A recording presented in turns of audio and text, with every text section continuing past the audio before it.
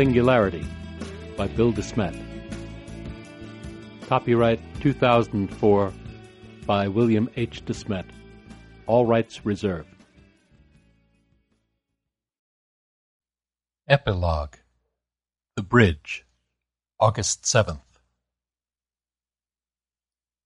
Like ships at sunset in a reverie, we are shadows of what we are. F. D. Reeve. Coasting.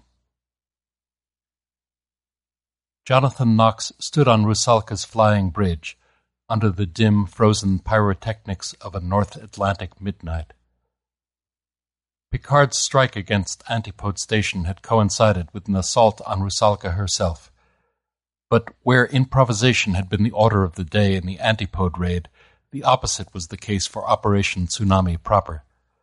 In preparation for months, the game plan for invading the mega-yacht had gone off pretty much without a hitch. A low-level EM pulse had disabled the bulk of Rusalka's electronics-based security countermeasures and disrupted its telecommunications. As an added bonus, keypads intended to limit access to restricted areas had ceased to function entirely, effectively segmenting the vessel into multiple sealed-off zones ready to be neutralized one at a time.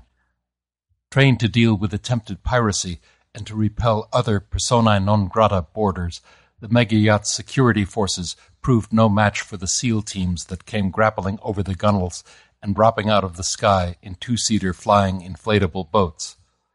A hard core of ex-Alpha Group commandos had battled on, acquitting themselves well until a couple of dummy air-to-sea torpedoes slammed against Rusalka's hull. Then, to a man, they chose surrender over treading water. As the mercifully brief firefight wound down, a dozen or so GEI executives barricaded themselves in the mega-yacht's panic room. Designed as an impregnable stronghold from which the owners could steer a hijacked vessel to safety via an auxiliary bridge, it became a holding pen for the Shadow KGB's remaining brass once its control lines to the engine room had been severed. By sundown, the short-lived skirmish was fading into history. When an exhausted Knox, debriefed to within an inch of his life, accompanied Mariana and an assortment of Aristos' cyber ninjas upstairs aboard a commandeered Naftalus, he found the giant vessel already well along in her transformation into a base of operations for Crom's hastily organized interagency Singularity Control Initiative. The ripples continued to spread. Already there was talk of creating an international authority to oversee Crom's operational administration of Antipode Station and its uniquely dangerous, uniquely valuable captive. Shoo-in Nobel laureate Dr. John C. Jack Adler had already been named the embryonic agency's chief technical advisor. Sasha was still down at Antipode Station, showing the new proprietors how to work the cigarette lighter and sunroof, get the best gas mileage, that sort of thing. Cooperating fully, in other words, as why would he not? Together with Adler, he was still going to wind up one of the world's two premier black hole experimentalists. Had he known the likely outcome from the first? Had he just been manipulating Grecian and everyone else toward the most spectacular revenge ever visited upon the KGB by one of its erstwhile detainees? Is that what Sasha had meant by, "It has happened already"? Knox wasn't sure he'd ever know. But maybe there was a hint in what Sasha had said when he'd seen Knox off. "Through everything, John, I always kept my faith in Novikov and his conservation of reality principle. But please believe, I never thought that the price of conserving reality would be Gallia's life." The Kremlin, leavening its public outrage at Crom's piratical intervention with backstairs winks and nudges, had already launched a far-reaching investigation of Grecian enterprises. At the same time, in a move calculated to play up the positive aspects of the Rusalka affair, the Duma posthumously awarded the Cross of St. Vladimir to Galina Mikhailovna Postelnikova, savior of the earth, defender of its future, and all its children. Knox didn't know whether to laugh or cry. At Gallia's sudden secular sainthood, at Sasha's ability to once again emerge from a pile of horseshit riding a pony, Time enough to think about all that later. Time now for remembrance and for other thoughts. There you are. Mariana had stolen up behind him. I've been looking all over for you. Just saying goodbye to a friend. She was a wonderful person, John. She came through, saved us all. Maybe more than you know, he said. He took Mariana in his arms and kissed her. John, what's wrong? You're shaking. Just a momentary glimpse of the abyss is all. It comes and it goes. Worse since all this started. Do you need to talk about it? He sighed. We've been given a peek at the foundations of the earth. The universe isn't all these surface manifestations. The arc of his hand took in the whole of the sky. That's just for show. Quantum reality is the only real reality, the ground of our being, the bedrock. And on that fundamental level... He trailed off, then exhaled a shuddering breath and finished. I think maybe we exist only provisionally, if at all. Mariana knew better than to laugh. There'd been one incident back in college where a freshman had telephoned his Philosophy 101 instructor late one night after too much Descartes. Professor, I'm afraid I don't exist.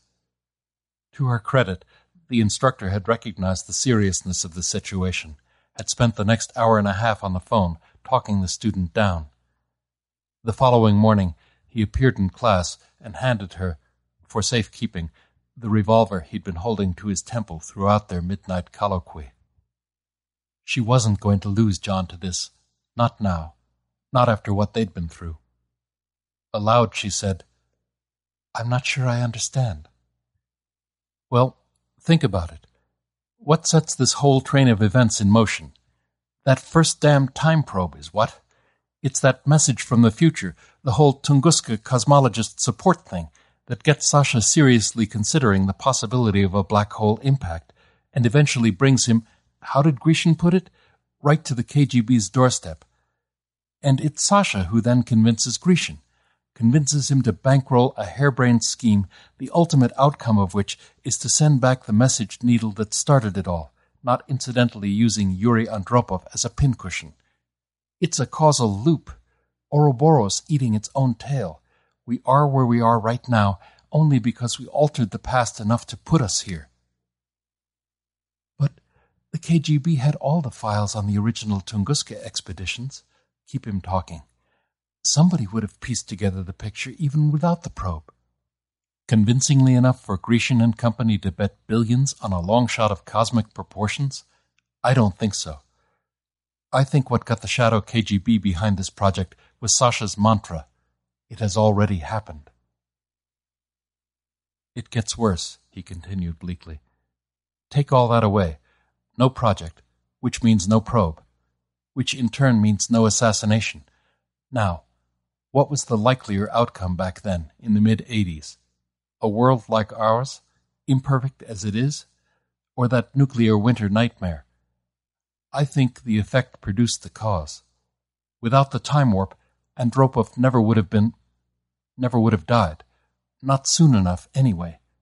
And then what? He shook his head. No, that nightmare was the odds-on reality. It's all this that's the dream. Mariana blinked back a tear. This was serious. Some sort of metaphysical cul-de-sac. A pitfall dug by a connoisseur of abstraction.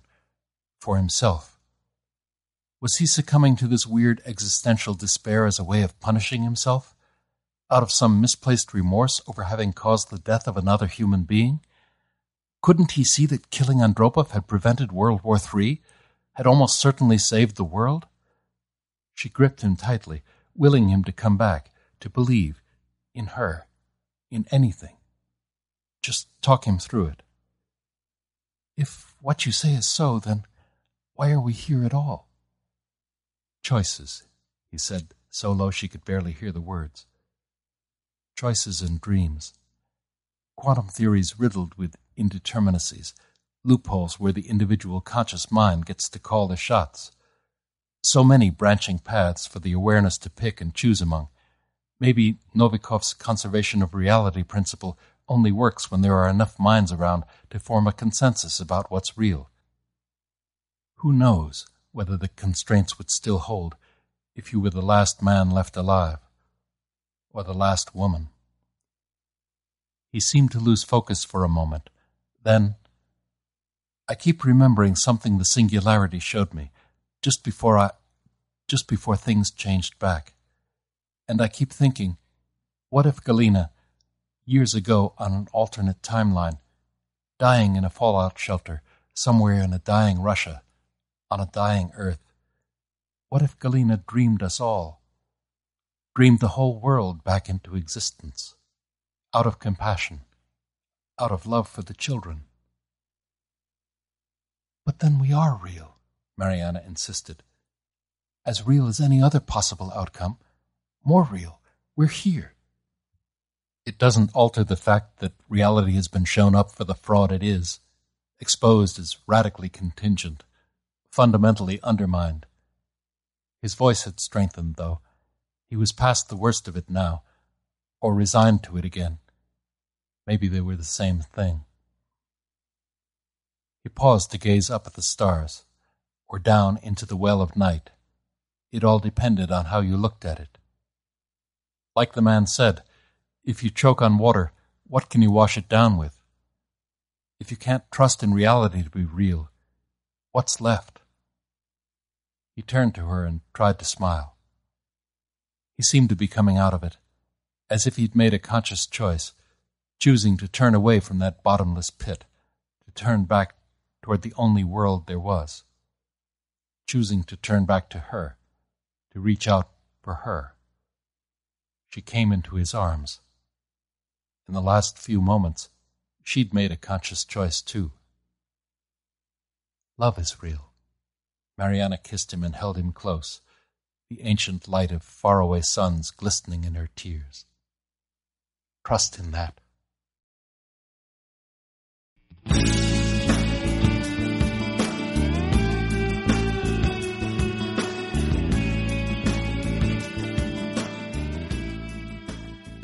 You've been listening to Singularity by Bill DeSmet.